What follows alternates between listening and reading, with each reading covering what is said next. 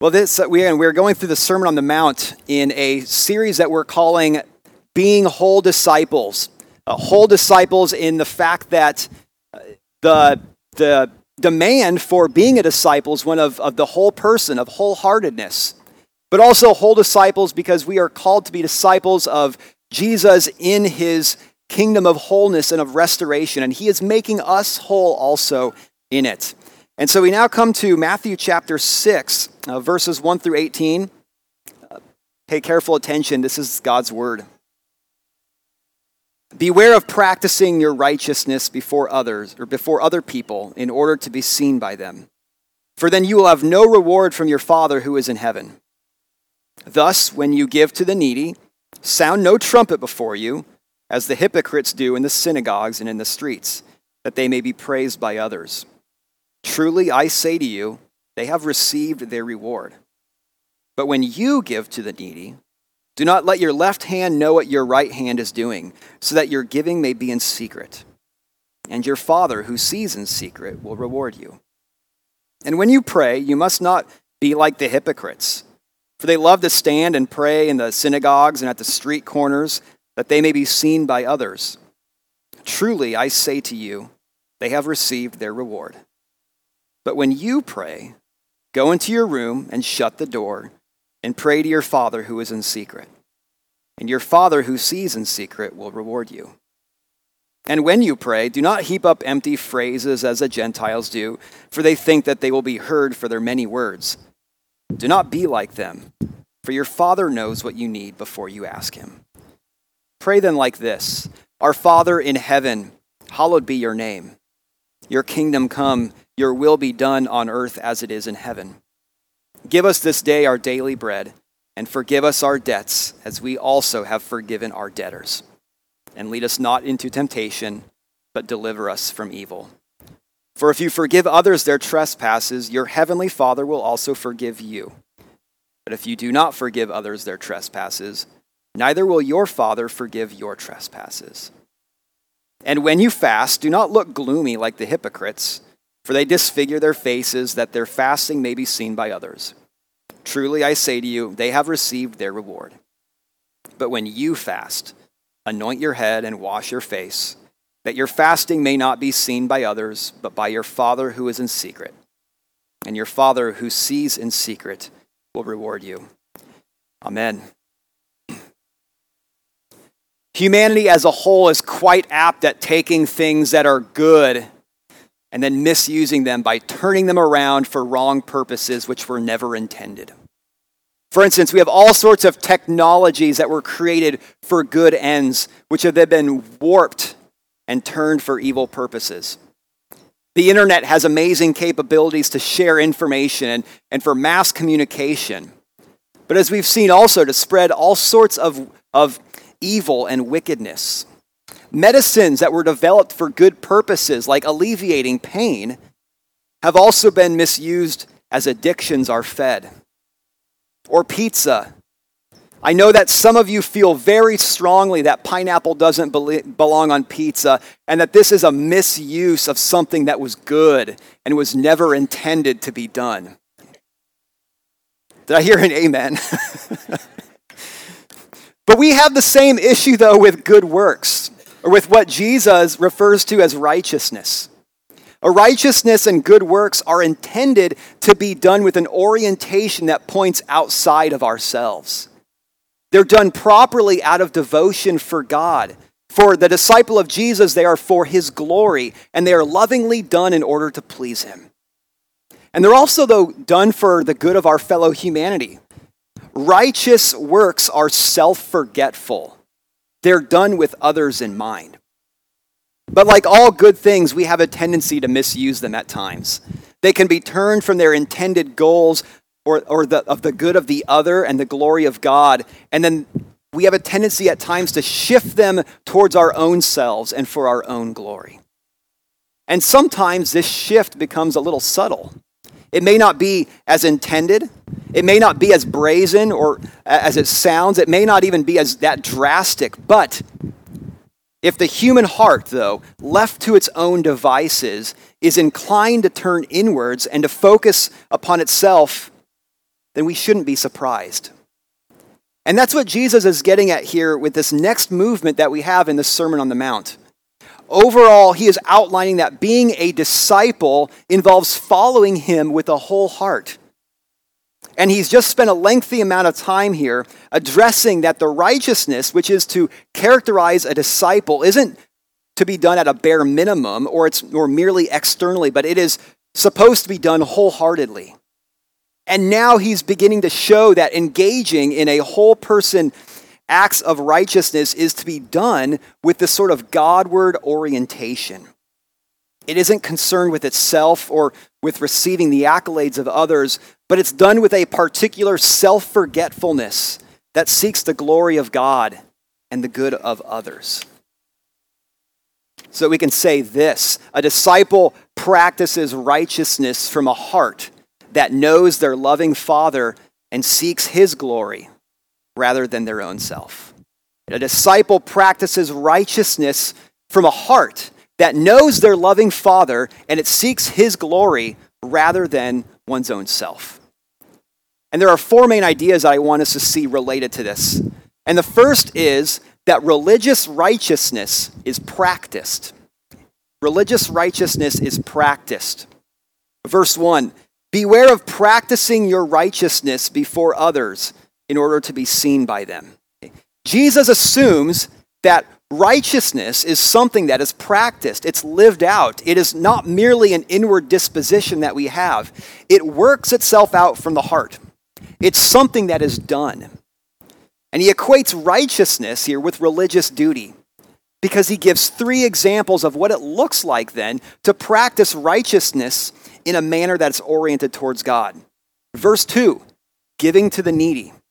The second is prayer in verse 5. And the third in verse 16 is fasting.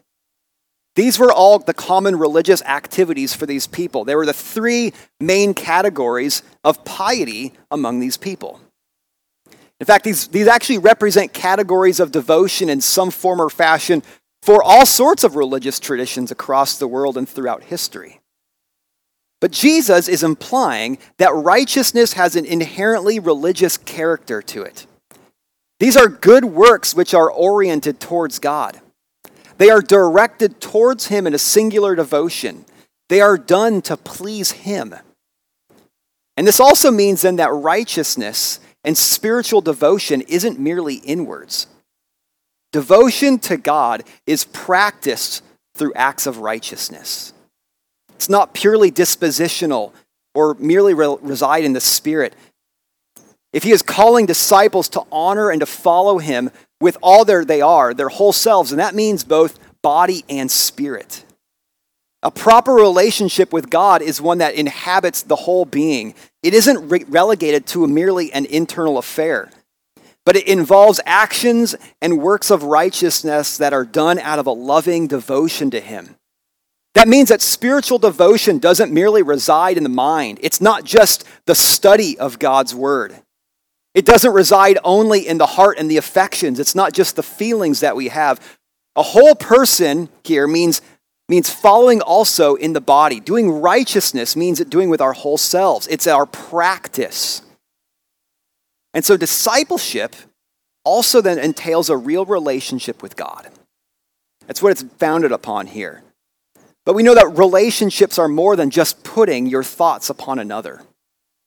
Thinking about the other person in a relationship without giving any action or anything of substance into that relationship isn't much of a real relationship. Inward feelings alone don't constitute a relationship. A real relationship is one that's lived. Devotion to someone else is active. And a relationship with God resides not only in the soul, but then outside through the body. Righteousness is practiced. But two, our second thesis here, righteous acts have a heart orientation. Righteous acts have a heart orientation. Religious righteousness isn't relegated only to the insides. But at the same time, though, the inside matters, though.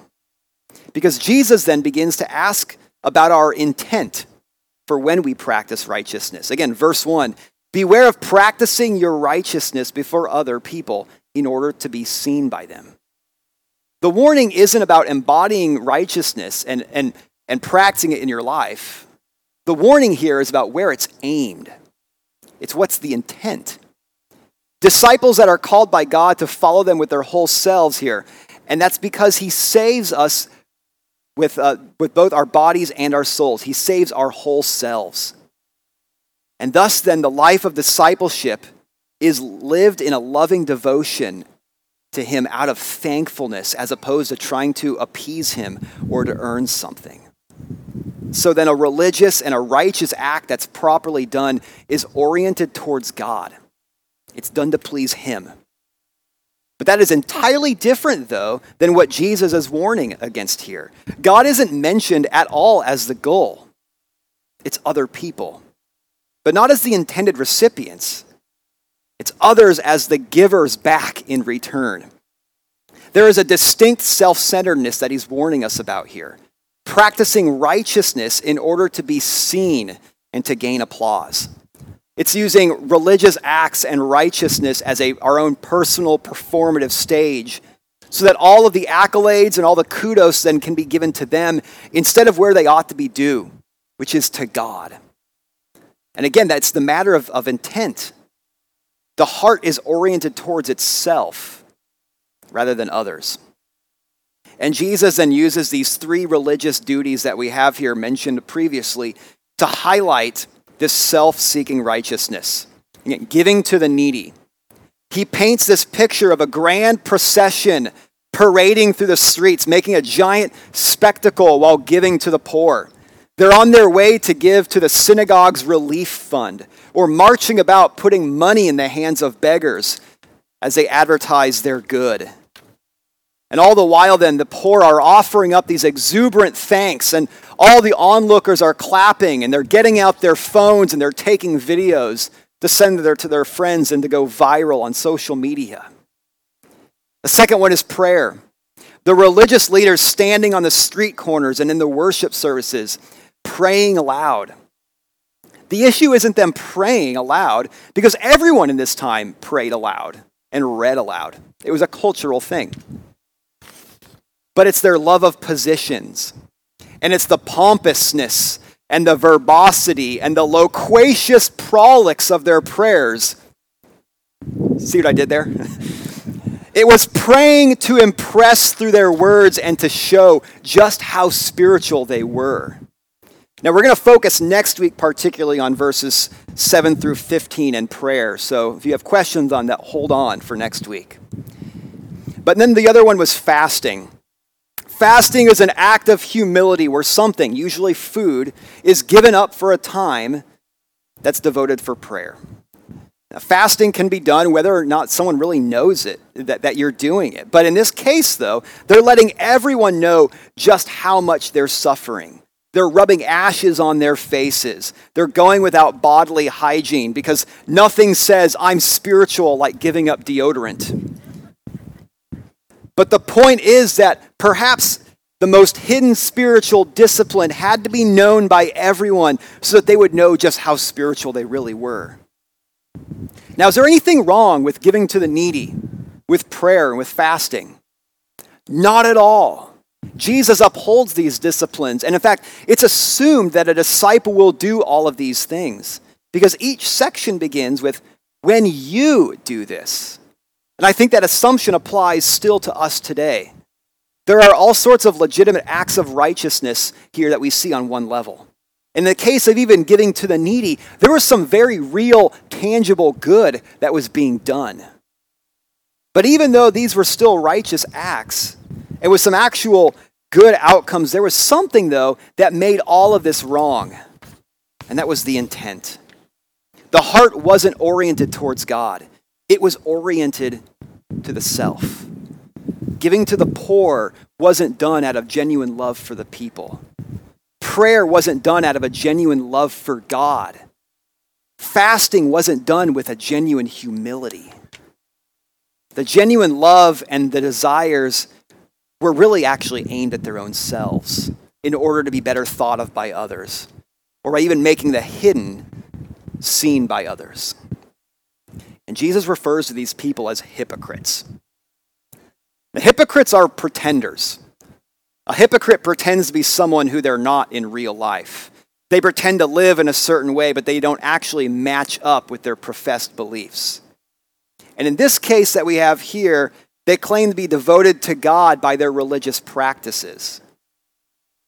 But instead, though, their devotion isn't to God, it's to themselves. Their practice of righteousness is all pretend, like they're actors playing a role in some production, and they all want the attention directed towards their own performance on stage. And this is where it gets even a little messy, because the hypocrite isn't someone who sets out to deceive others, at least in terms of trying to lead them astray. There is an element of deceiving others into thinking that they are who they actually aren't, and the heart and the intent gives that away.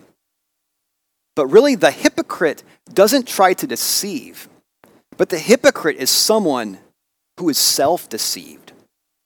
Someone who actually thinks that they are righteous by his own actions, by something that he can point to. And his actions are the proof, though, at the same time of his own delusion.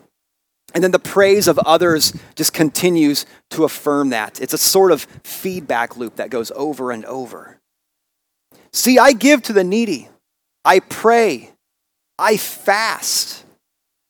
But for who? Not for God. Not for his glory. Not for the good of others. And the hypocrite then slowly becomes like an actor who thinks of himself or herself in the role that they play in the movie, where the lines of fantasy and reality begin to blur together. Think of how ridiculous that would be. An actor in a superhero film who slowly, over time, starts to think that they really are that hero. With all their superpowers, with that persona, they point to the costume that they wear, the lines that they know. They point to the movie screen and they look at all the visual effects and things that they think that they're doing on there as proof. It would be a ridiculously tragic instance of self-deception. But the hypocrite goes through a similar sort of blurred reality. They point to all their works of righteousness, all the things that they've done, but there's something at the center of it all that they've misplaced. It's the heart. The heart gives it all away. Real righteousness isn't directed towards the self. It's directed towards God. But then Jesus puts the hypocrite in contrast with the disciple then. A disciple as someone who practices their righteousness in a much different way. They do so quietly. They do so without any fanfare because their hearts are directed towards God. When the disciple gives to the needy, the only person he needs to know is God, who sees and who knows all things. Because his or her own reputation or glory, and it doesn't matter. They're not seeking thanks or recognition from anyone, except to please the Lord whom they follow. In fact, they aren't even taken with any form of self-congratulation. It says here that they won't even let the left hand know what the right is doing. And self-congratulation, how we feel about ourselves after we do something good, can be just as revealing of the heart. Or when a disciple prays, they're to do so out of a personal devotion and a love of communing with God. So since prayers were offered aloud in this time, then they're content to go into an inner room where no one can hear them except the God who listens to them. Or when a disciple fasts, God is the only one who needs to know. There's no show involved in the spiritual act.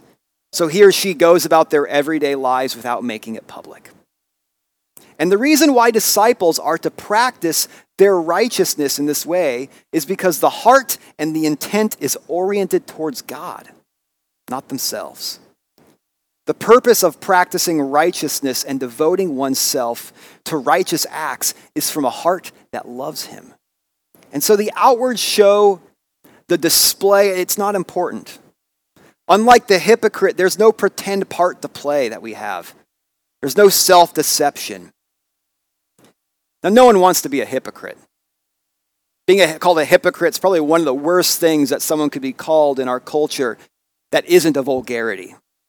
Everyone wants to be noble. Everyone wants to be seen as properly oriented or as pure-hearted. And we might bristle at the thought of being a hypocrite. But at the same time, we ask ourselves, well, how do I know then whether or not I am one? Especially if self-deception plays a role. I can't just point at my religious acts of righteousness if I'm self-deceived. But here's how we find out. What are you seeking? What's the reward that you're hoping for in any instance of practicing righteousness? That brings us to our third idea, that everyone seeks a reward. Everyone seeks a reward. Everyone has a certain goal in mind when they perform an action. It's the reward, receiving what was sought after. The reward isn't necessarily a wrong thing. Put aside any ideas of achievement awards, of earning a trophy, or whatever other cheap connotations that we have about a reward. Because at its core, reward is what drives us. It's what guides our purposes and our intents in doing something. It's where pleasure and joy is derived. Everyone is driven by rewards to some degree. A reward is really just an incentive to an action. And the incentive provides the goal, and there's joy and pleasure when the goal is achieved. If there is no rewards which drove us, then purpose or duty would be meaningless. Reward isn't wrong. What Jesus does, though, here is he calls into question our idea of reward. Because you can identify the joy and the pleasure of the desired outcome. If you can do that, then you can recognize the intent.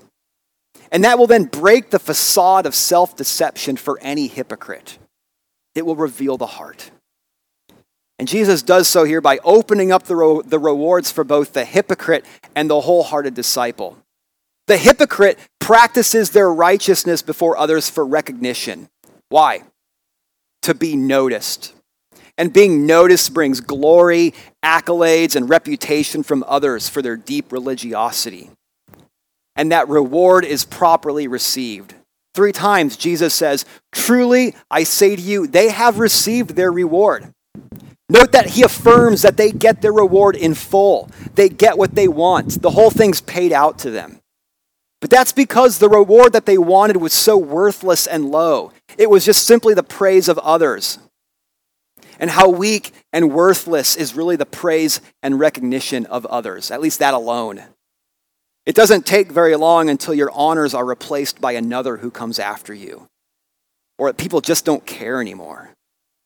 Monuments that are built for heroes are eventually pulled down, or they fade into obscurity, or they become a roosting place for pigeons. So friend, if you're seeking after recognition from others for your good deeds, if your motivation for serving in the church or engaging in acts of righteousness is motivated by your desire to be seen or known, then you're going to be sorely disappointed. People might care for now, not for very long. But meanwhile, though, the wholehearted disciple seeks after reward too, but a different reward. It's not for their own selves, but in order to please God. Because they aren't concerned with accolades or recognition from others. Because of that, they're free from having to perform before others. All the pressure is off because they can simply practice their righteousness quietly and in obscurity. None of the show matters because God sees and he knows what's in them already. He knows their hearts. And here's the thing. The reward for a wholehearted disciple is also approval.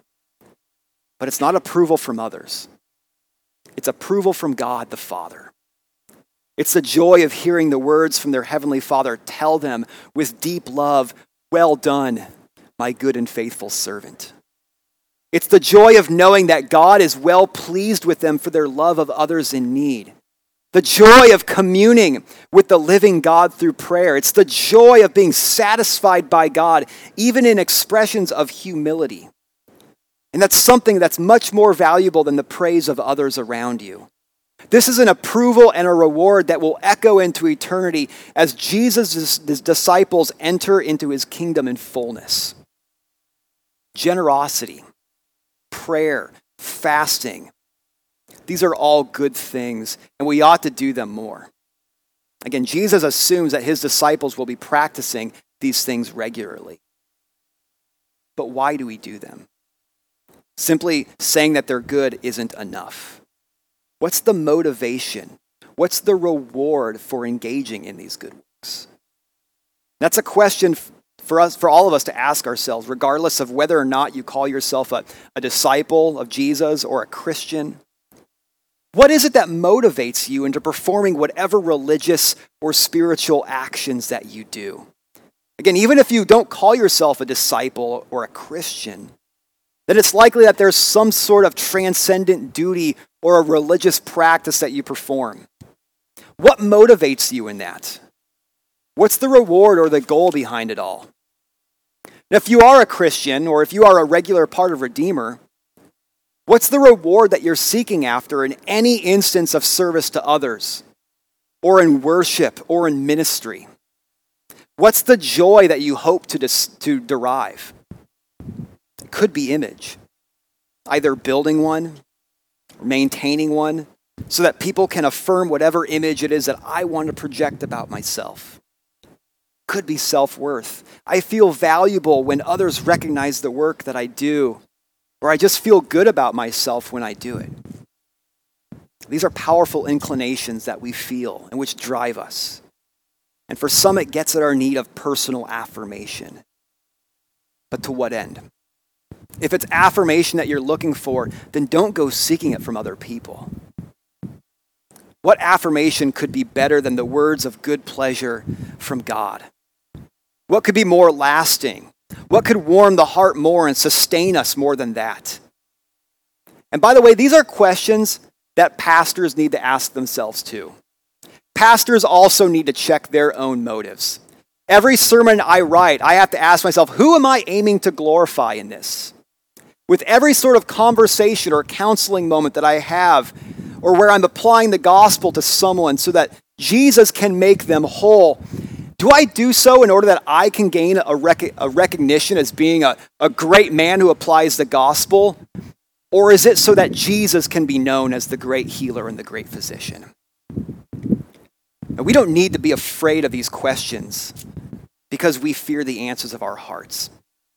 We can and we ought to be honest in these because that's where growth happens. That's where God shows us time over time all of our cheap joys that we crave in our hearts, and he slowly replaces them with self-forgetfulness. And the more that he brings us back into seeing him in terms of a father who satisfies our desires of reward and gives us joys in our work, the more and more he does that, the more we will grow. And that's our last idea here. Disciples know God as their Father.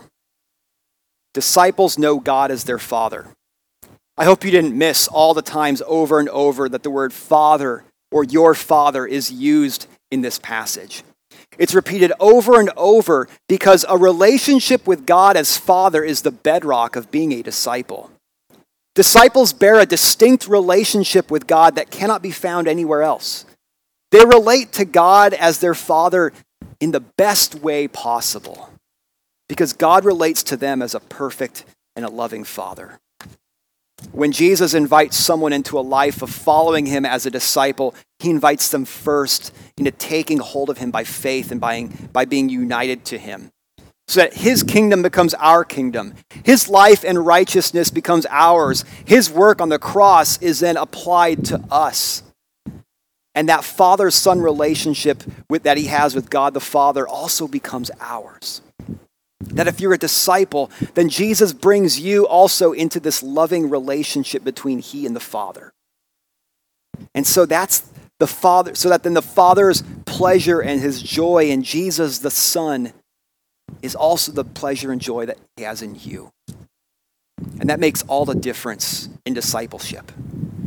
When a disciple practices his or her righteousness in a wholehearted way towards God, it relies on this fatherly relationship. This relationship provides the source of satisfaction and of reward that is sought after. Affirmation and joy can only be found in God as a reward if you know him as Father. And his delight and his pleasure in you arises if he knows you as a father does to his children.